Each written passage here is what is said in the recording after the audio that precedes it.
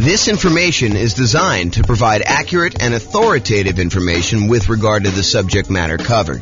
It is offered with the understanding that the presenters are not engaged in rendering legal, accounting, or other professional services. If legal advice or other expert advice is required, the services of a competent professional should be sought. Welcome to the St. Petersburg Real Estate Investing and Real Estate Financial Planning Podcast. Learn all about investing in real estate in St. Petersburg, Florida, with a combination of real estate financial planning and modeling with numbers specific to St. Petersburg. Plus, syndicated, more generalized recordings of live and pre-recorded real estate investing classes, not all of them specific to St. Petersburg. Be sure to stay tuned after the podcast for a message from our sponsors. Well, good morning and welcome everyone. This is James Orr. And today we're going to do a class that is very similar to the class we did yesterday. Yesterday we did a class on how to calculate cap rate, capitalization rate on rental properties. Today we're going to do a class on how to calculate cash on cash return on investment. And I don't think it's a big secret that I'm not the biggest fan of cap rate. I think the shortcoming with cap rate is that it doesn't take into account the financing associated with the rental property that you're analyzing. It's just a way to determine how much income the property is producing, divided by what the purchase price or the current value is. That's what cap rate is. But when we calculate cash on cash return, we have to take into account the financing on the property. So we determine what the cash flow is after the mortgage and if we have PMI on the property.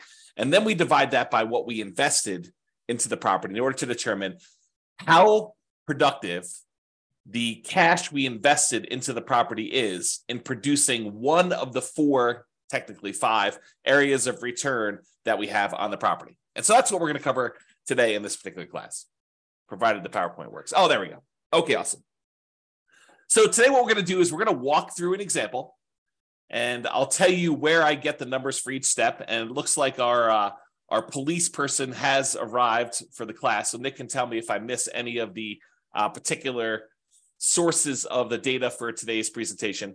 I think yesterday, I don't want to get him in trouble, but I think yesterday he was distracted by trying to do some work during the webinar. Today's Saturday, so shouldn't be as much work. At least that's my guess. You can correct me if I'm wrong on that one. So, all right, so we're going to go through an example. I'll tell you where to get the numbers. Nick can correct me if I'm wrong. And I will start with a brand new spreadsheet I made. I made two of these. I made one for the visual cap rate on rental property calculator. And then now I have a visual cash on cash return on investment calculator for rental property as well.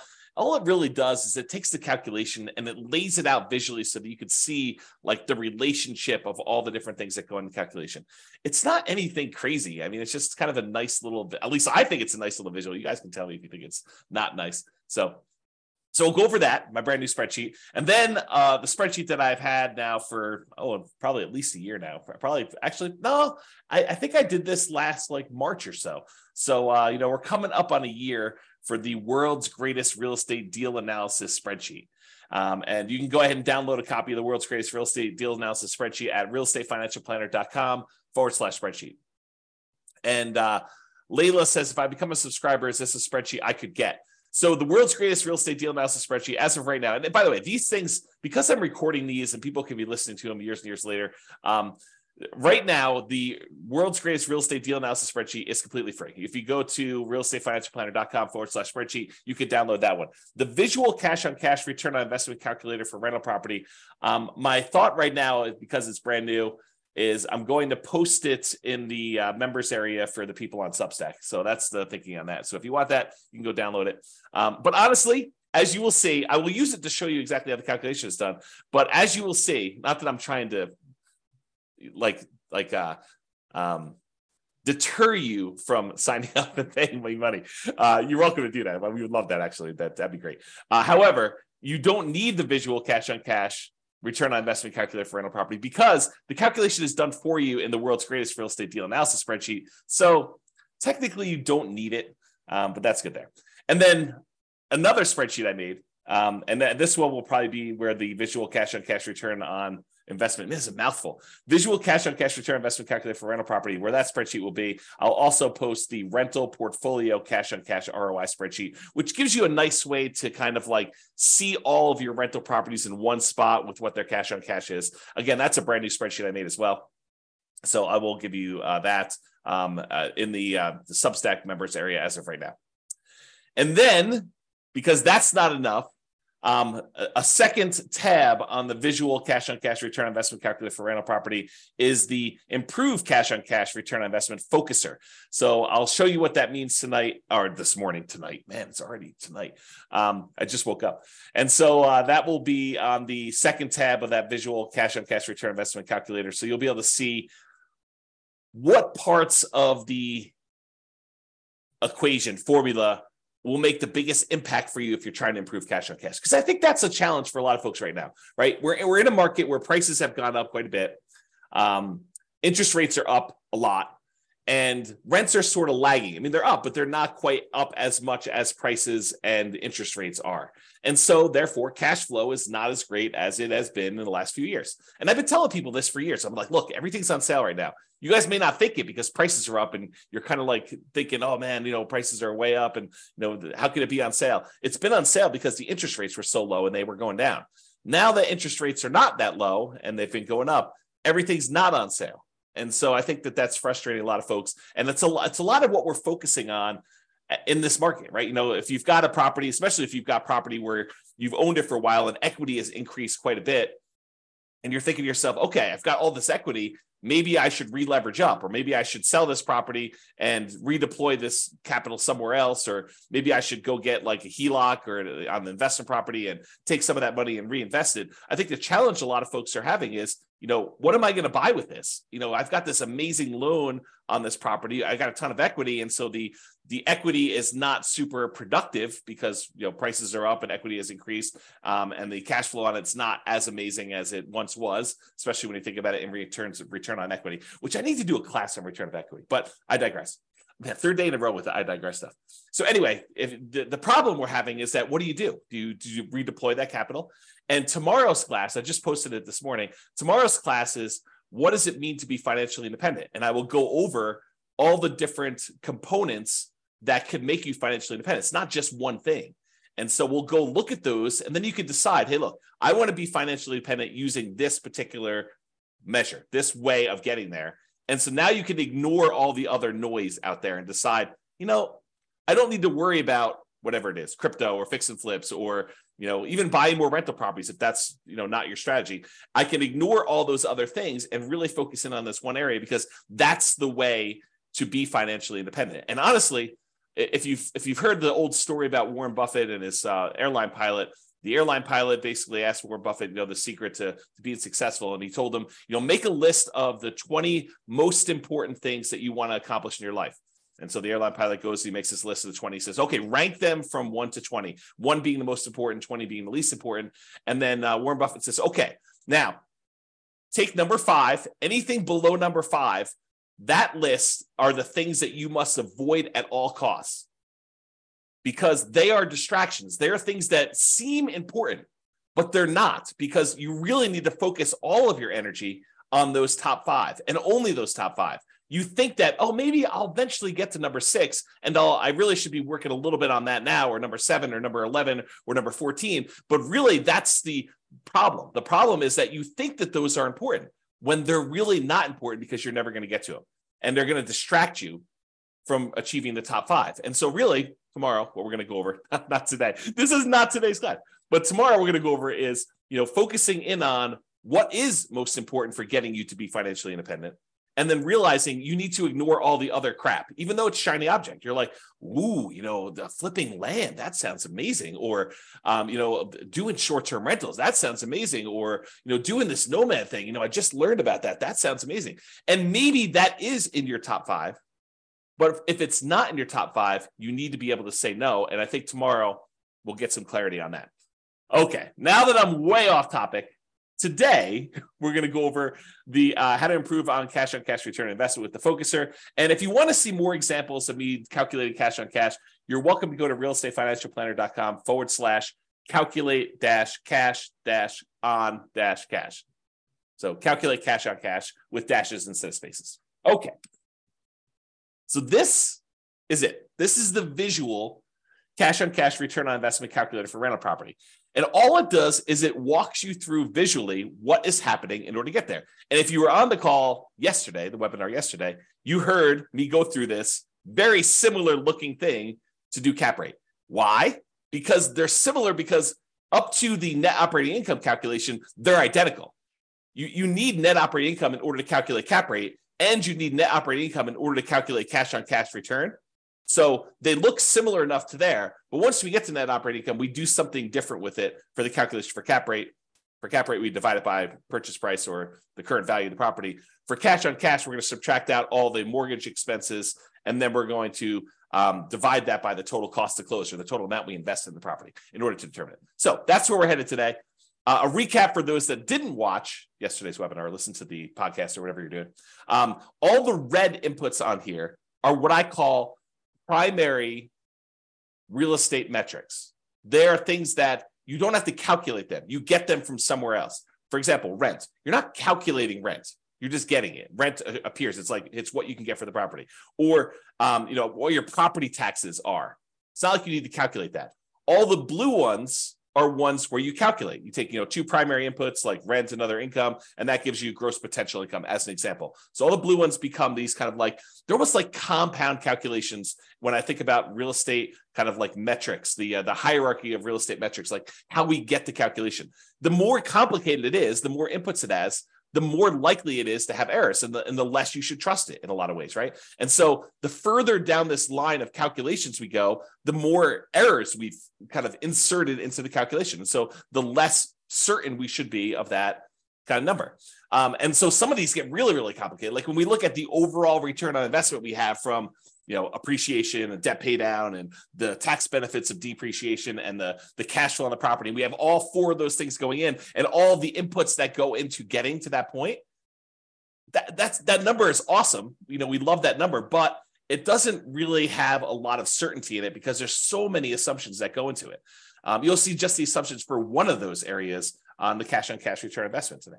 So we're kind of going there. All right. So the blue ones are the ones that are compound. The yellow ones are ones that take both a compound and put a secondary one, and you also have primaries or more than one kind of blue one in there. And so you can kind of see they get more complicated as we go down. The red ones are all the ones you're going to need inputs for, and the green one's kind of what we're seeking. It's the only one that's not color-coded based on how it is in terms of the hierarchy of metrics there. Okay, so I'm going to walk you through this whole analysis by zooming in, and then I'll zoom back out with the numbers we need. So the first step is, in order to calculate cash on cash, return on investment, we need to know what the cash flow is on the property after all expenses, and we divide that by the total cost to close. And the total cost to close consists of your down payments, your share of the closing costs as a buyer, anything you need to get into the property, that really should be included in that. And there's some gray area here, and I hate to be inexact, but this is the reality of it, okay? If you have a property that you're buying and it's distressed, and you know that going into it, you're going to need, paint or carpet or to replace a kitchen sink or to put a refrigerator in, does that count as a total cost to close?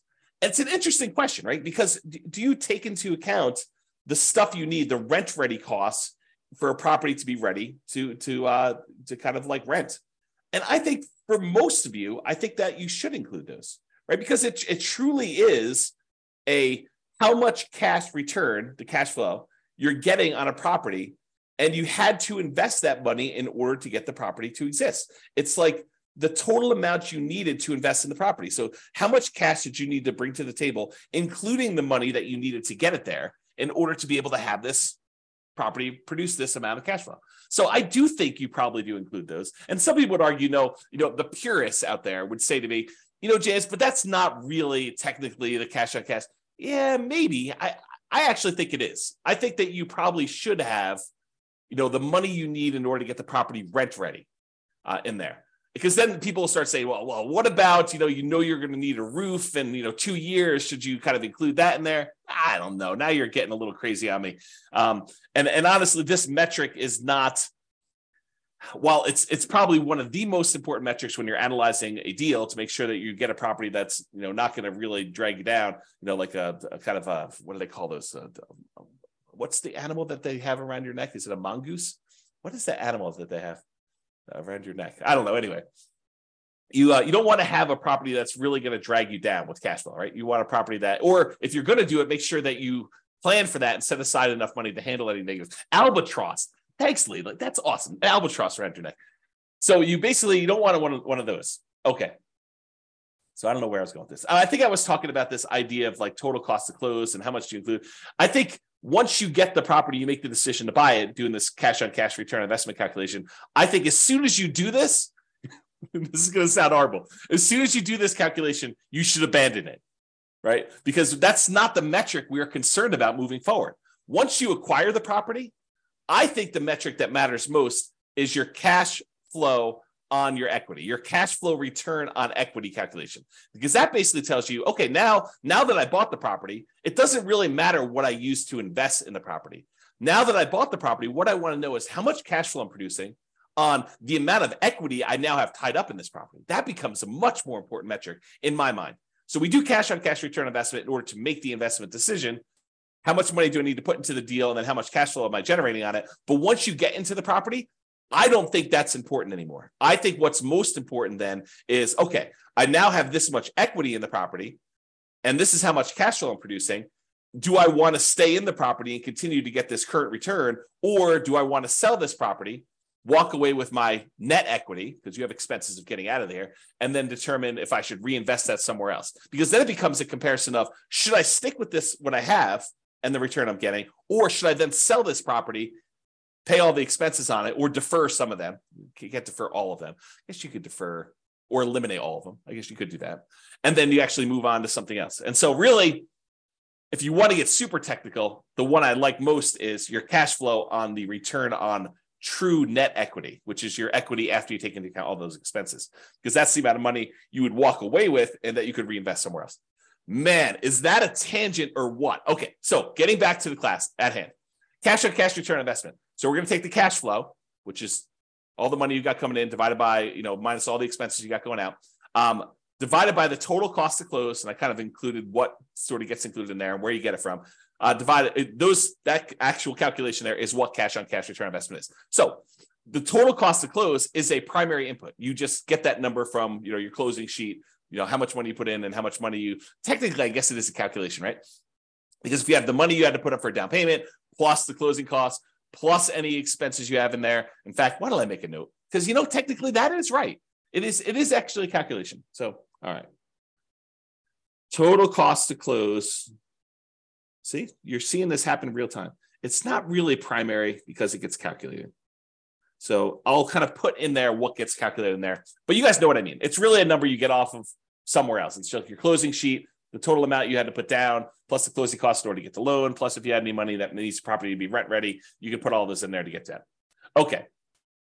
And I won't even go down the rabbit hole. I won't let you guys distract me and talk about reserves here, right? Because technically, you probably should have reserves in order to buy a rental property. I think it would be imprudent for you to go buy a rental property without reserves. And then you got to ask yourself, well, James, should I put my reserves in my total cost to close? Because I really need that money set aside in order to do that. So really the cash on cash return on investment is going to be even lower because you really should have, probably 6 months or 12 months of reserves, depending on what you're keeping it in, which I should do another class on reserves.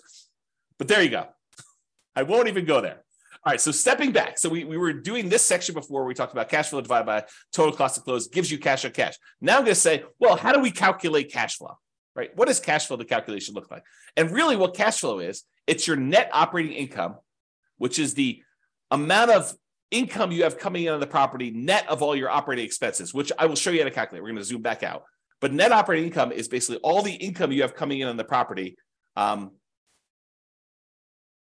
after expenses, except for mortgage expenses, which is where we're getting next. So you take net operating income and you subtract out whatever your mortgage payments are. And by the way, most of the time we do these calculations yearly. So this net operating income is the yearly net operating income, and the mortgage payments are your yearly mortgage payments, and your cash flow is your yearly cash flow. And then your total cost of close is whatever total cost of close is. It's not monthly or anything like that. Okay. So net operating income minus mortgage payments minus private mortgage insurance if you happen to have PMI.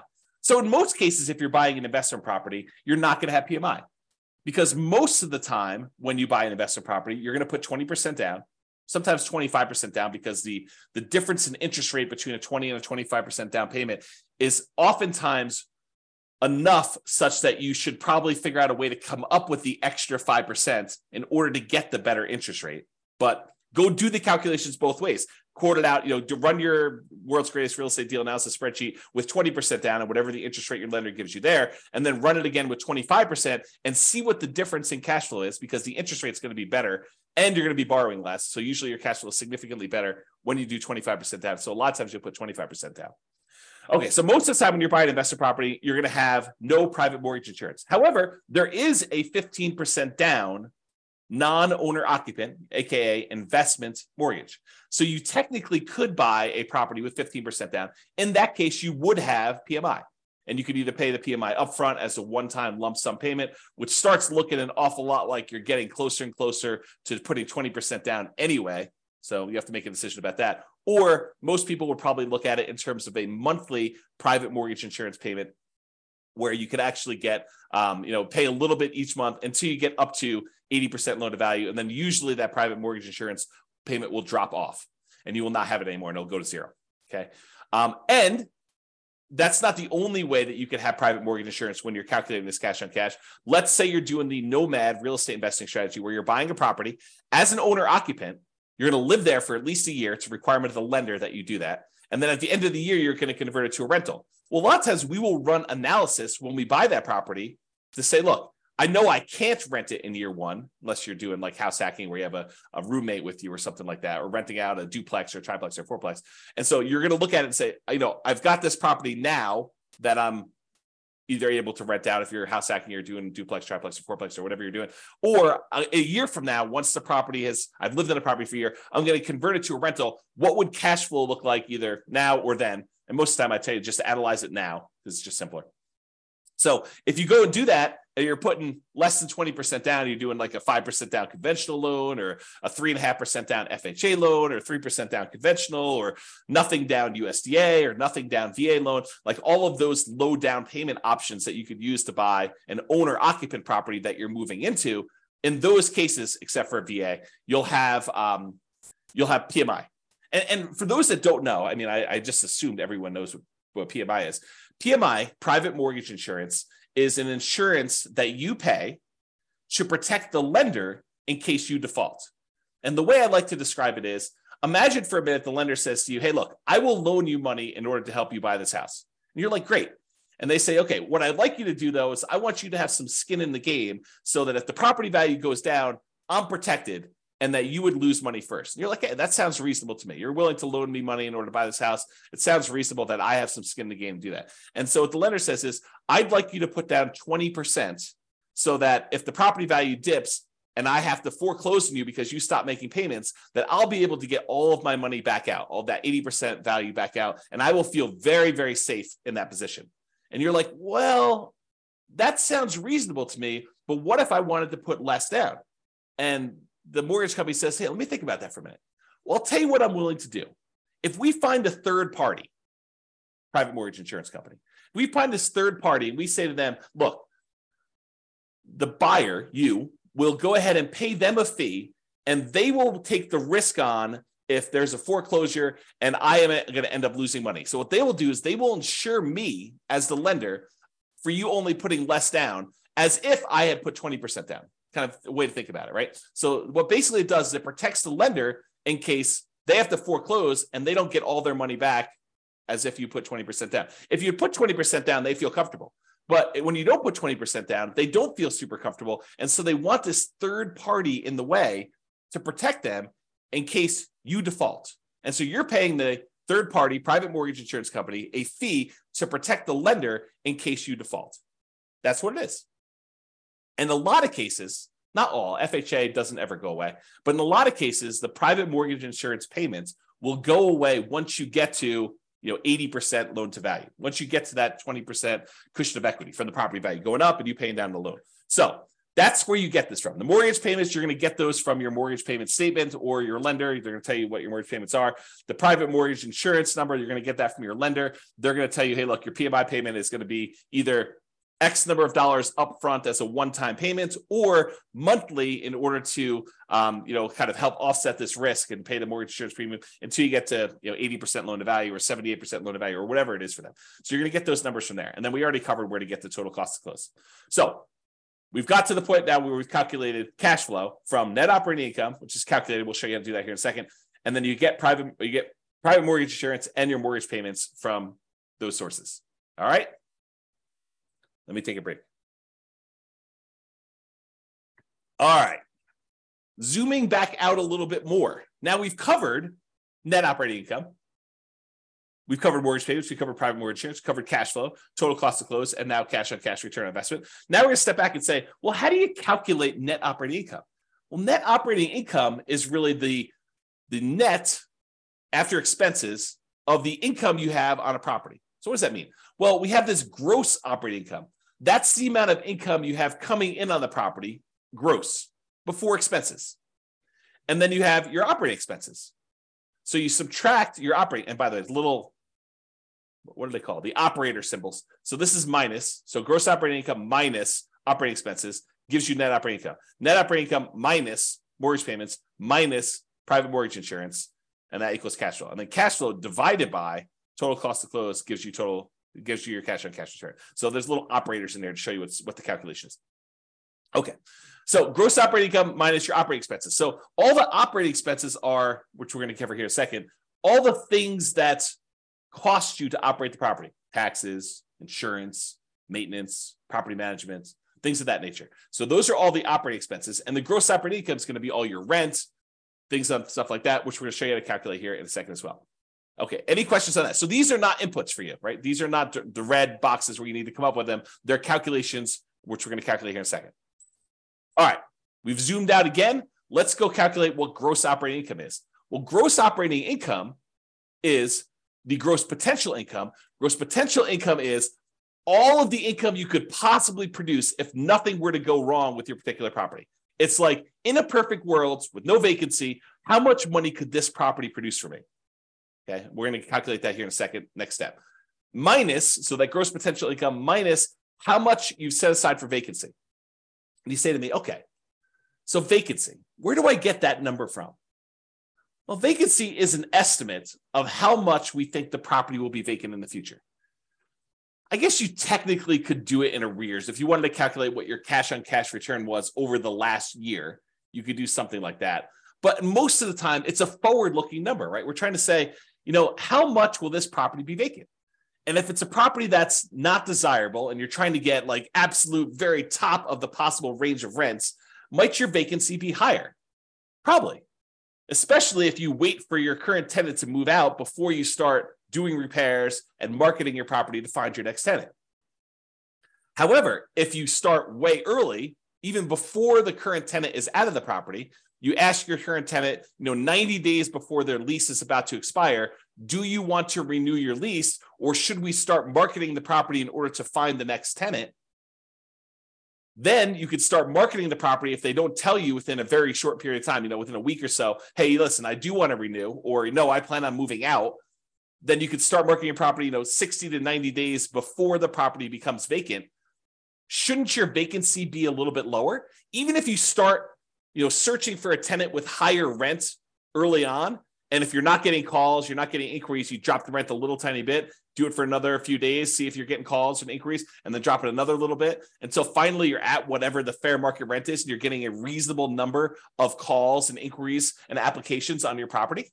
And because you're starting 60 to 90 days in advance, taking 3 or 4 or 5 days or a week in order to test the slightly higher rent before you drop it a little bit and then continue testing it to refine it. If you do that as a strategy, won't your vacancy be a lot lower? So if you're using this strategy of starting 69 days in advance, and you're testing your rents, and you're definitely a good salesperson about being able to, talk to people and sell your property and tell them about the pros and cons and the benefits and why they should rent from you and not the other house down the street. If you're good at sales and you're, selling the tenant, and you're also good at marketing the property, you've got really good photos, you got really good description, you got a good process. The property shows well because the current tenant is a high quality tenant that's taking care of the property, and you've done all the maintenance of the property so that it looks good when you're showing it with the tenant there. Like, if all these things are true, then vacancy, I think, should be in that kind of like 3% to 5% range, probably closer to 3%. But if you're kind of like lackadaisical, a little bit reactive in your kind of thing, you're kind of testing high rents, you're thinking, I'd rather have a month of vacancy, but get $50 more a month in rent because that makes sense to me, which it doesn't. But, you're thinking of all these kind of different strategies, then maybe you're kind of like vacancy is going to be 5 to 8%. Or maybe you're hiring a property manager and they're not doing a great job. Maybe that's 5 or 8%, or even higher. I mean, if you have like a really poor quality property and it's in a rough part of town and it's hard to fill, and you're trying to get really top dollar for the rent because that's what you believe you should be doing, you might have higher than that. Or if you have a lot of turnover where you have tenants that are constantly being evicted because you have a low quality tenant pool, and by the way, you'll find better quality tenants by starting earlier. You get planners. You get someone who's like, I don't need a property tomorrow because I'm evicted. I'm living on the street. I need a property tomorrow in order to find this. My lease is going to expire at the end of whatever it is, March. And so that's when I want my property. And so I'm going to start looking in January to find my replacement. That's the type of planning tenant, high quality tenant that you want. Someone who's thinking ahead, someone who's not like out on the street looking for a property to live in tomorrow. I mean, and that's the type of people you get, or a lot of vacancy where you're waiting for someone to move in if you've got a property that's vacant and you're trying to advertise. Okay. So the vacancy one, you use that as a percentage of the rent you're collecting, because, we have that thing there. So you can kind of do the calculation. I think, if you don't know any better, 5% is probably pretty reasonable for that number. If you're a good property manager and you know what you're doing, 3% I think is a little bit of a better number. And if you are a train wreck, man, that sounds horrible. But if you're a train wreck with your property management skills, then use a higher number. Okay. Am I doing a good job, Nick, with getting these in here? Make sure we got all this stuff. Okay, good. Let me know. All right, so gross potential income, which we'll show you how to calculate. That one's really easy to calculate. And then minus vacancy dollar, that gives you that gross operating income, which we're going to need. Yeah, Nick says I'm doing a good job, so thank you. So you take all that stuff from the gross operating income, we're going to subtract that from the operating expenses. So what are operating expenses? Well, I told you before what they were. It's like property taxes on a property, and property insurance and HOA fees and your share of utilities as the landlord and other expenses and maintenance and property management. So let's go through those just to make sure we kind of understand. Property taxes, you're usually going to get that from the MLS sheet. However, as I discussed probably in too much detail yesterday, that is not a firm number. And I think that's the problem, just in general, back up a little bit. That is the challenge, I think, for a lot of folks, is that they expect this cash on cash number to be super accurate. And honestly, I don't do them any favors by going out to 3 decimal places here to show you what the cash on cash return on investment is, right? But it's not that accurate of a number, right? We have property taxes in here as $2,956, just as an example. However, when you buy a property in some jurisdictions, in some markets, they actually reassess the property based on the sale, and your property taxes are going to change because now they know what the real value is, high or low. Could go up, more likely, or it could go down, less likely. So it could change. And I gave the example yesterday of you're buying a property from a senior and they had the senior tax exemption. They had like a homestead exemption on their property. And so maybe their taxes are really, really low. Like you're looking at it, you're like, wow, the property taxes on this property are only $1,200 a year. That's amazing. This property's going to cash flow like crazy. Well, it's going to cash flow like crazy if you were a senior and you had a senior homestead exemption on the property. Yeah. But when you buy the property, you no longer get that exemption, right? And so property tax numbers can change. They're not static, they're not fixed, and they probably will get changed when the property gets reassessed anyway. Like this number goes up over time. So just be aware that this is not a super exact science. Like if you're looking at 2 different properties and you're like, what, this one gets me 4.91% cash on cash return, and this one gets me 4.85. I definitely should go with the 4.91. Not so fast. I think at that point, they're identical, and you need to go look at, okay, which one of these properties helps me achieve whatever goal I am trying to achieve that I want to hold in my portfolio for a longer period of time. And maybe I choose that one, not necessarily the one that has a slightly better cash on cash return, because it's not that accurate to begin with, right? It could get lost in a bad vacancy or a property tax or a property insurance claim that you didn't expect because it happens to be in a windier area of town and you're going to have shingles blown off. I mean, there's all sorts of weird stuff like that can happen. So this is not that exact. It's not that exact of a science. So then I think you start looking at, 4.9, 4.8, 4.7. They're all really, really close. Now let me think about, okay, of the properties I'm considering, which one do I really want to have in my portfolio? Which one helps me achieve my goal? Which one's most likely to go up in value over a long period of time? Which one is most likely to be easier to rent? Which one is more likely to have people stay there for a long term as a renter in it? Which one am I able to add the most value to? Like all these other considerations. In fact, I probably should do, and let me know if you think I should do this, but I probably should do a class on that. Like, the non-cash on cash calculation considerations when selecting a particular property, right? Like it's all these soft skills, all these sort of speculative, maybe I shouldn't do a class on that because they are like, they're speculative. Like, what do I think is true about the future of this particular property? It's like all those gut feeling ones, all the kind of blink things. If you remember Malcolm Gladwell's book, Blink, about making decisions on stuff, right? Like how you kind of think about those. So I don't know. We'll have to go into that in detail, but so you know where to get property taxes from, and you know why it's not always 100% accurate. Similarly with property insurance, I think when you start your search to buy a replacement property, you call your insurance agent on a property really early on property, and you say, look, this is pretty typical for the properties I'm looking at. What would property insurance be on a property? If you have other properties, you don't even need to do this because but what would property insurance be on a property that I'm buying that's, about a X dollar property with, 4 bedrooms or this marketplace and this kind of thing. And they'll say, insurance on that would be $1,600 a year, whatever number they give you.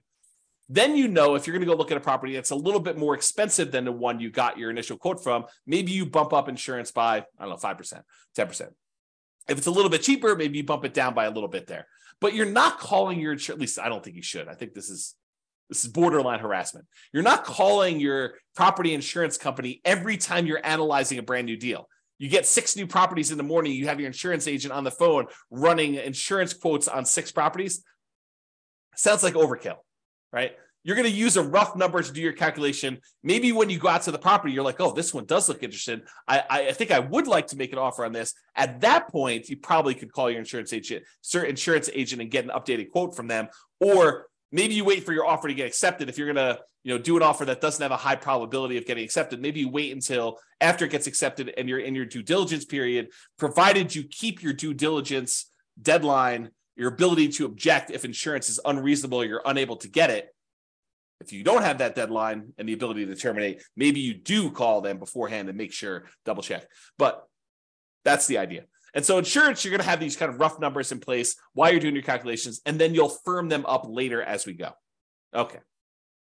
HOA fees, you're going to usually get that from your real estate agent or find out what HOAs they're in and then call the HOA companies if you're doing this yourself. Landlord paid utilities. This is not like the utilities that are for the property that the tenant is paying. So normally in a lot of markets, that's going to be electricity and water and sewer and gas, whatever the heating source is that they're going to use for the property. A lot of times the tenant is going to be paying those. The landlord paid utilities are the utilities that are exclusive for the landlord to pay. For example, that I like to use all the time is you have a fourplex. There's a common area like a foyer where when you walk in, it's kind of lit. It's got 4 doors going to the 4 different units. And that central area is its own utilities that the landlord is responsible for paying. That would be an example of an expense you put here because that's something you as a landlord are paying. The other tenants are paying for their own individual units. Okay. Other expenses, snow removal, cleanup around a property, landscaping that you kind of have to do, to kind of maintain it, especially if it's multifamily. Things like that are usually covered in other expenses. There's probably other examples in there, but that's kind of like the catch-all for all the other things you have there. And then maintenance on the property, you're going to set aside a certain amount of money. I mean, you know that things are going to wear out over time. You need to budget for those. I probably need to do an updated class on capital expenses and maintenance and kind of walk through those again. If you have access to the old one, you can go watch that. There's some really good stuff in there about like what's maintenance, what's capital expenses, and what's normal. And I made some like really crazy, like, this spreadsheet's kind of cool, but I made some ridiculously cool spreadsheets for doing capital expenses and maintenance and kind of budgeting those. And in fact, I should make a note. That's something I should talk about when I talk about when you should sell. All right, made a note for myself. Thank you. All right, cool. So those are the maintenance things. You should definitely have a maintenance number. So typically what it is, it's a percentage.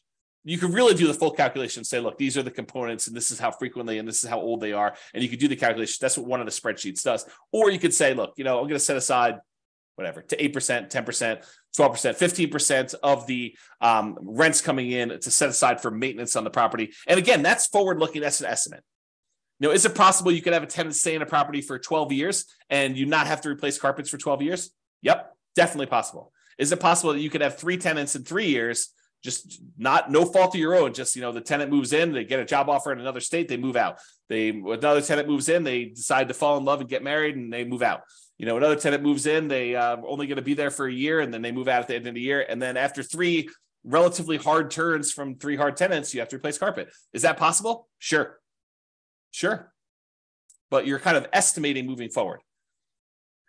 All right. And then finally, property management. If you're going to do property management yourself, a lot of times you'll use 0 here. If you're going to do property management yourself, some people will put, some of their hard costs of doing property management. I think fewer people, but some would probably put in, a nominal fee for what their hours are worth doing that. And then of course, if you're hiring a professional property management company, you would actually put in what your cost is to have them do the work for you there. Okay. No questions, I assume. If there are questions, you go ahead and put them in there. So that is how you calculate those. Let's step back one more time to show you how to calculate gross potential income, but it's really easy. Your gross potential income, the amount of income you could potentially earn on this property before anything else happens, is really a combination of your rent and any other income you can get from the property. So if you have, rent from the main house or the main fourplex or whatever it is, but then you've got, 3 RV parking spots in addition to the rent on the main property. Could you technically throw those in with rents and have just a bigger number there? Sure. But that's really what I'm actually saying here, right? You have other income plus rent. You could set aside the rent you're getting from the RVs, parking spots, or, the extra Airbnb unit you have in the back of the property, or access to the swimming pool, or if they're renting out storage units at the property, or you're charging extra for on-site laundry, or you're providing internet service for the 4 tenants that live in the property. You're paying for it, and then you're getting income from each of them. All those different things could count as other income, like just some general ideas to do that. And then you add those together, and it gets gross potential income. Otherwise, this is the whole visual layout for how to calculate cash on cash. We walked you through all of the individual steps, and you figure out how to get it at the end to be able to see it. Any questions on that? I will continue while I'm waiting for questions. Okay, so this is just a visual of what the spreadsheet looks like. It's basically what we cover. It just has the title and a little logo and a little copyright thing down there and what the version number is, so you can see what it is there. All right, so yesterday we talked about how to calculate cap rate, capitalization rate, which is basically that net operating income divided by the purchase price or the value gives you cap rate. Today, we talked about cash on cash. And so you can see that all the calculations are identical getting up to this net operating income box. These are identical getting up to here. It's from here and what we do with net operating income that differs. In one case, cash on cash, we subtract out the mortgage payments and the private mortgage insurance, and we divide that sum by the total cost to close in order to get cash on cash. With the cap rate one, we took that net operating income, we divided by purchase price, we just got cap rate. So cap rate does not include any financing. Big difference. The cash on cash does. So what is the difference? Cap rate ignores the financing on a property. We just said that. It's the cash on cash return on investment if the property had no mortgage. Cap rate is cash on cash if the property had no mortgage. And I'll show you how I get there on the next slide. I think it's next slide. Maybe it's 2 or 3. Cap rate is often used when we want to compare multifamily properties. You have a 12 unit and a 17 unit, and you want to figure out which one is going to be better. And you can use cap rate in order to say, well, this one's got a cap rate, it's a 5 cap, this one's a 4.5 cap. You can kind of use those to compare. So it's used to do that. Both need the same calculation through net operating income, which we talked about, and I walked you through the calculations already, so I'm not going to do those again. All right, and I hinted at this earlier when I said cash on cash return on investment, when you're analyzing a deal for the first time to decide whether you want to buy it or not, makes a lot of sense. In fact, it's probably the primary metric for a lot of folks looking as to whether or not they should be buying a property. Look at their cash on cash return on investment, see what their cash flow would be when they buy this property based on how much cash they have to put in there. So it's extremely important when you're first buying a property. It tells you how much cash flow your property is producing based on how much you're investing in the property. That's a good number to know. However, after you've owned the property for 10 years, does it really matter what you initially invested in the property? Fast forward 10 years from now, does it matter that you only put $1,000 down on this property? Probably not. And honestly, the less you put down, the more amplified this gets, the less meaning it has. I'll give you an example about this. Let's say you managed to buy a property with nothing down, and you got so many credits and rebates and everything that you literally have negative $1 in the deal. And when you do your cash on cash return on investment calculation, you have I don't even know if this number is correct, but a negative 1,000%, let's call it negative 100%, negative 100% cash on cash return on investment. Negative 100%. Certainly you should not buy that deal. Or maybe you should. What does a negative 100% return on investment mean in the terms of you having negative $1 invested in the deal? Right? It means nothing. It really means nothing. Maybe it means you have negative $100 cash flow for the year. That's nothing. On putting nothing down into a deal, that's silly. And that's why the smaller you put into a deal, the more amplified these returns can get in both directions. They can get really, really high positive, or they get really, really high negative. This is sort of like what happens if you have an infinite return on investment if you have nothing in the deal. Well, if you have really, really small numbers, it gets skewed there. Layla says, should you really be including total cash to close, not purchase price in your cap rate calculation? No. For cap rate, the definition is the purchase price. So the definition of cap rate is your net operating income divided by the purchase price or the then current value of the property. We use purchase price when we're doing the new purchase or when you're selling a property. But when you're doing a property that you already own, you use the value of the property. So that is the definition of what it is. So yeah, good question. So when I was saying this before, so does it really matter 10 years in the future what you had initially invested in the deal? And my answer is no, it does not. What if your property went up in value a lot? Does it matter that you bought it with almost nothing down? Let's say $1,000. No, because now you have whatever it is, $100,000 in equity. It didn't matter that you initially started with $1,000. Now you're concerned about, okay, I got $100,000 in equity. What am I earning on this $100,000 of equity? Am I only earning $500 a year in cash flow? Because $500 a year in cash flow on $100,000, is relatively small. Maybe you could take that $100,000 and invest it somewhere else and get better cash on cash, better return on your cash flow in general. Or maybe all the other returns are so good that you still want to stay in that deal, which is why I think this is just one measure, right? Really, after the first year, and honestly, that's an arbitrary time period. Right? It's not like me saying exactly a year, then you change over your calculations. I think once you buy the property, you look at cash on cash, I think we make that decision with cash on cash immediately. Then we're like, okay, I can set this aside because this number no longer matters. Now what matters is how much cash flow am I getting on my equity in a property? I think you should switch to that. Cash flow divided by your equity in the property, AKA cash flow return on equity. And I know I need to do a whole class on that. So it's coming. So that will tell you how much cash flow the equity you have in your property is producing. A slight variation of this becomes extremely important when you're considering what to do with the property you've owned, whether you should sell the property, whether you should refi it, whether you should add debt with a second mortgage or keep it as is. The variation I'm talking about is your return on true net equity. The return you'd get if you sold the property and what you'd walk away with after real estate commissions, capital gains taxes, depreciation recapture, and your share of closing costs. Like after you subtract out all those expenses, then whatever's left over of your equity is like what you should be using in your calculation, because that's really the return you're getting, right? The cash flow you're getting on what you could walk away is the return you'd have to think about replacing. It's not really your return just on raw equity, because that's a magical made up number. It's not really reality. I mean, it's equity, but it's not what you'd walk away with. It's not a number that you could actually see. Okay. All right. So here's what I'm talking about. Cash flow return on equity becomes cap rate.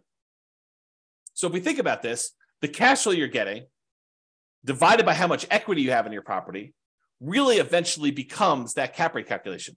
And I'll show you what I mean by that. So here is the calculation for cash on cash return on investment. It's that net operating income minus your mortgage payments, minus your private mortgage insurance. Well, if it's property's free and clear, if you no longer have a mortgage on it, these go away.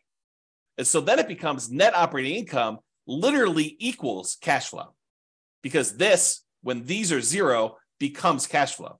And then your total cash flow, when we stop looking at your total cost to close and we now look at return on equity, this becomes equity. Well, what's equity? Equity is your property value when you have no mortgage. So this becomes net operating income, which is really equal to cash flow, divided by your total cost to close, which we really start looking at as return on equity. And equity becomes your property value. So this literally becomes cap rate. So cash on cash return on investment is cap rate for a property that is free and clear, that you no longer have a mortgage on when we think about it in terms of return on equity. Mind blown. Okay. So that's what I covered there. And by the way, this last slide, if you never understood this, it doesn't matter. This is not a critical understanding piece of information. It's sort of like a fun parlor trick, helpful to realize if you're thinking about things in certain ways, but otherwise it is superfluous. You do not need to know this. It's not on the test. Okay, there we go. All right, so what are typical cash on cash return on investment numbers? I wish I could tell you, they're always this, but there's so many variables. It can vary by market. If you're looking in California versus New York versus Florida versus Texas versus Colorado, like all of these different markets in general, and even city specific, have varying what's normal cash on cash return on investments. And so they can vary a lot. And even within the market, you can't say, oh, all the properties in Fort Collins, Colorado are all 5% cash on cash, which they're not. I mean, you know that just by gut instinct, right? There are deals that are better than others. And what you can negotiate on a deal is better than others.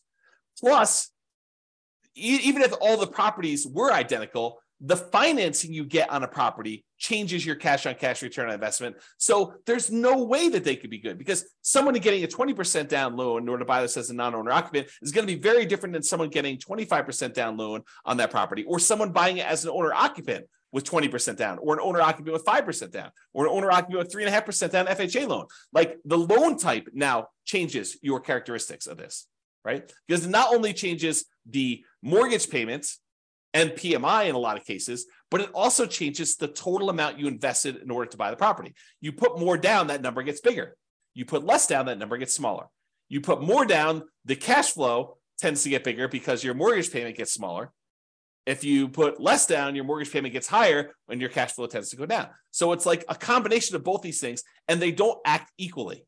If you were to graph this, it's not linear. It's not like, oh, if I put more down, I automatically get exactly that amount more in cash flow. No, doesn't work that way, especially since interest rates change based on your loan type and how much you put down. You put down 20% to buy it as a non-owner occupant versus putting down 25%. It's not just you put 5% more down. It's also that the interest rate you get from the lender for putting 20% down is different than the interest rate you get from putting 25% down. That's what makes this complicated. It's not easy. You need to actually sit down with the spreadsheet, the world's greatest real estate deal analysis spreadsheet, enter your numbers for both types of loans you're considering with the actual interest rates and actual down payments, and see what happens to your cash flow. And sometimes it makes sense to put more down. Sometimes it makes sense to put less down, partially depending on what your goal is. See the class tomorrow. Okay. Let me make sure I covered everything I want to cover in here. Yeah, and the thing I pointed out before, putting less down tends to amplify your cash on cash return, tends to make it bigger because that amount you put down is in the denominator, total cost to close. So that as that number gets smaller, it tends to amplify, it tends to make whatever your return is bigger. If it's positive, it gets bigger positive in general. If it's negative, it tends to get bigger negative. So when you're doing Nomad and you're putting very small amounts down, you can have these really abnormally high cash on cash returns and these abnormally low cash on cash returns, negative, okay? In general, nicer, high demand properties tend to have lower cash on cash return on investment numbers.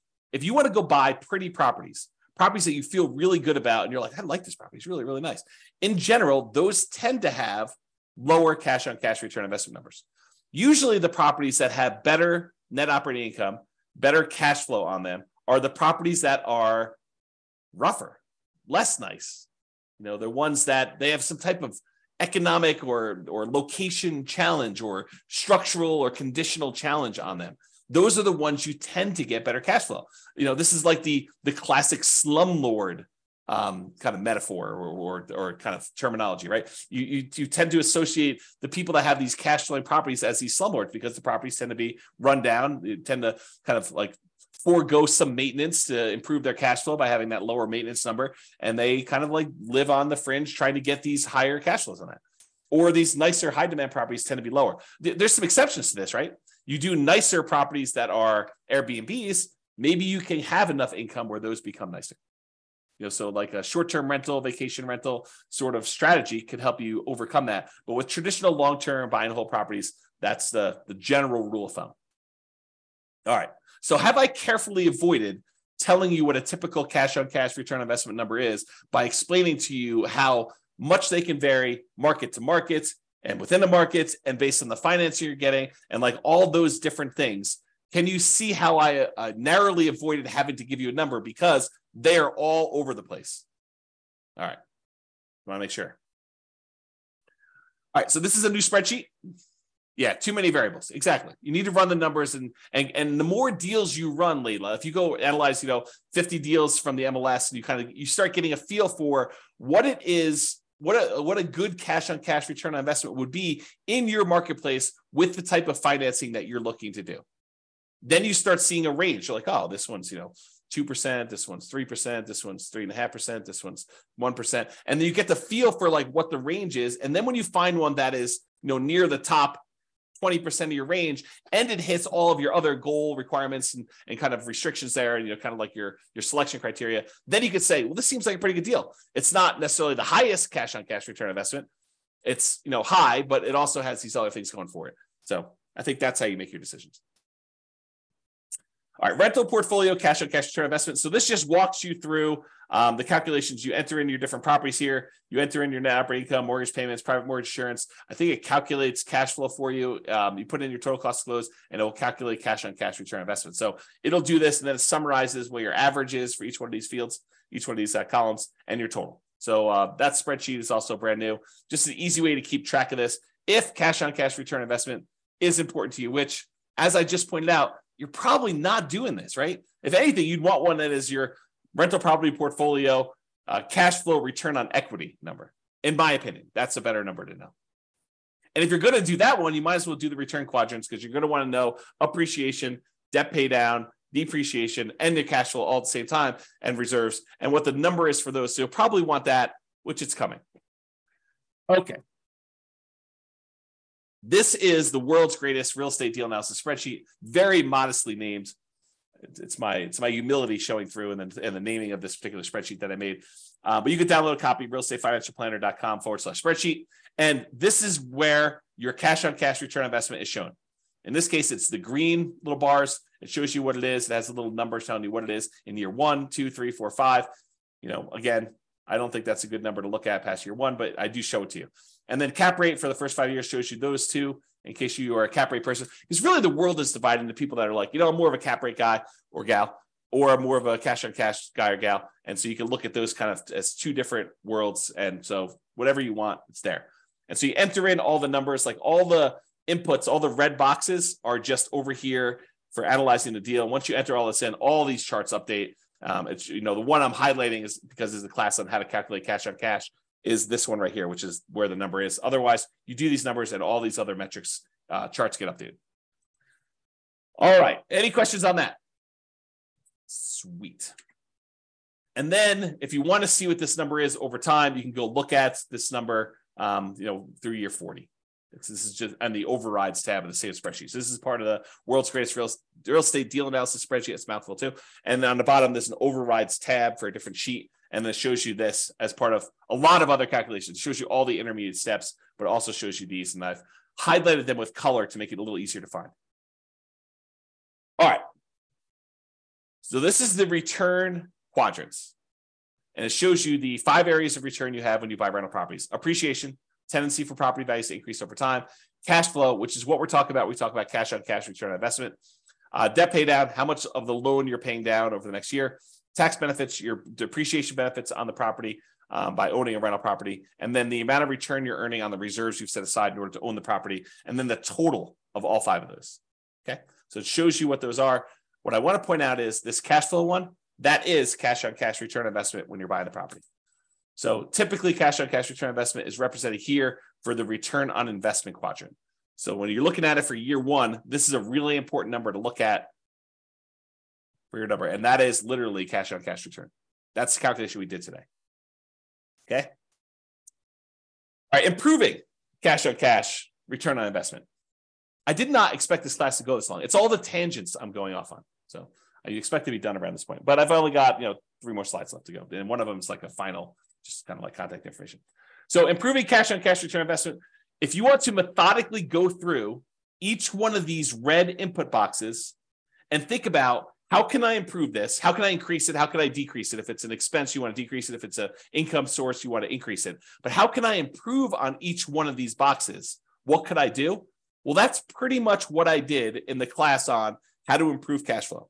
Because if you go through and you methodically think of all the different ways you can increase rents, all the different ways you can get other income on a property, all the different ways that you could decrease your vacancy, all the different ways you can kind of keep your property taxes low or reduce them in some cases, all the different ways you can kind of mitigate property insurance, all the different ways you can reduce your HOA expense, which is hard to do, landlord paid utilities, which is really hard to do, other expenses, which you may be able to do, maintenance on a property, how do you kind of reduce maintenance overall, and then how do you reduce property management without having to do all the work yourself? Like if you think about reducing all those and mortgage payments, that's all the financing stuff, and PMI, which is all the PMI related stuff, and the total cost to close, which is minimizing how much you have invested in the deal and getting seller to pay some closing costs. Like all those things, if you think about how to improve all those, that's literally how you improve cash on cash.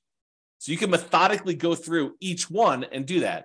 Or I created this new tool, which allows you to improve cash on cash, return on investment focuser, which I'll be teaching a class about at some point in the future. But here's the very, very short version of it.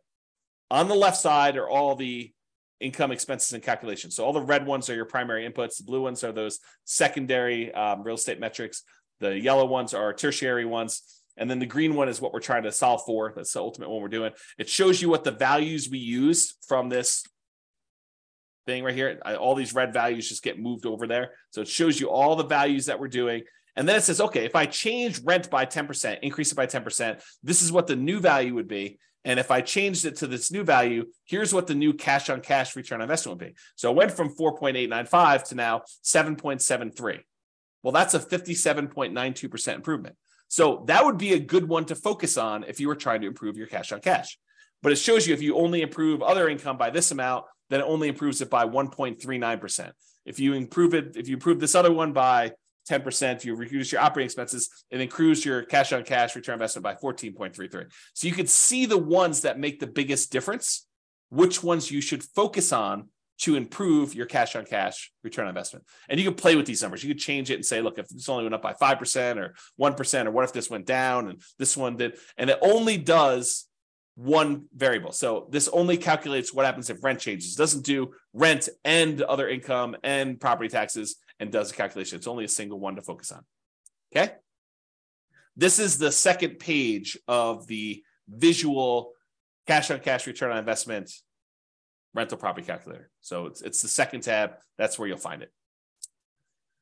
All right, additional examples. Last slide. If you want to see me kind of walk through these calculations again for basically any property that we model, you can go ahead and go to realestatefinancialplanner.com/calculate cash on cash. It has dashes in there. And any of the models you go to, if you go to the models page, Real Estate Financial Planner /model, realestatefinancialplanner.com/model. And if you pick a particular model, like doing Nomad or put 20% down or whatever, and then you go to copy it, it'll list the properties that it has in there. And below the property, it'll say, walk me through the cash on cash, or walk me through cap rate, or walk me through net operating income. So you can see me with software walk you through this analysis. And I explain to you what the steps are and where we got those numbers from and everything else. So if you want to see those, that's how you can do that. And that's only 3 minutes over is the end of presentation. Any final questions? You guys are very welcome. Wow, people are saying thank you without even me saying it. So you are very, very welcome for that. Hopefully that was super helpful for you guys with walking through cash on cash and how to get it done and why you probably don't need to manually calculate it, just use the spreadsheet to do it. But hopefully that'll be helpful. And I hope some of the tangents, like there's always this debate over, do I go off on tangents and give you the extra information that maybe wasn't on the slide, but it reminds me, it's like, oh, well, I need to tell you about this. And so let me go share with you this sort of insight on some other stuff. Yeah. So people love the extra stuff. That's awesome. Okay, cool. Yep. Yeah. Everyone likes the tangents. Everybody likes the tangents. So that's it, folks. Thank you for coming. Show up live. I'll try to get the recording, provided the recording goes through. Try to get the recording up for those that have access to it. Enjoy your weekend. I will talk to you all soon. And I am doing a class tomorrow. So if you want to log in for that, that'd be awesome. Bye-bye for now. With home prices up, mortgage interest rates up, and rents up, but not quite enough to counteract the higher prices and interest rates, cash flow on rental properties in St. Petersburg is harder than ever. Book a call with the Real Estate Financial Planner to apply our proprietary 88 strategies to improve cash flow on your rentals. See the show notes for a link to schedule your call and improve your cash flow today. If you're a real estate agent, lender, or professional in St. Petersburg that wants to help our real estate investor listeners, consider reaching out to learn about collaboration opportunities with this podcast. We'd love to add more value to our listeners by having you assist our investors buy, sell, and finance their real estate investments. See the show notes to schedule a call to discuss collaboration opportunities.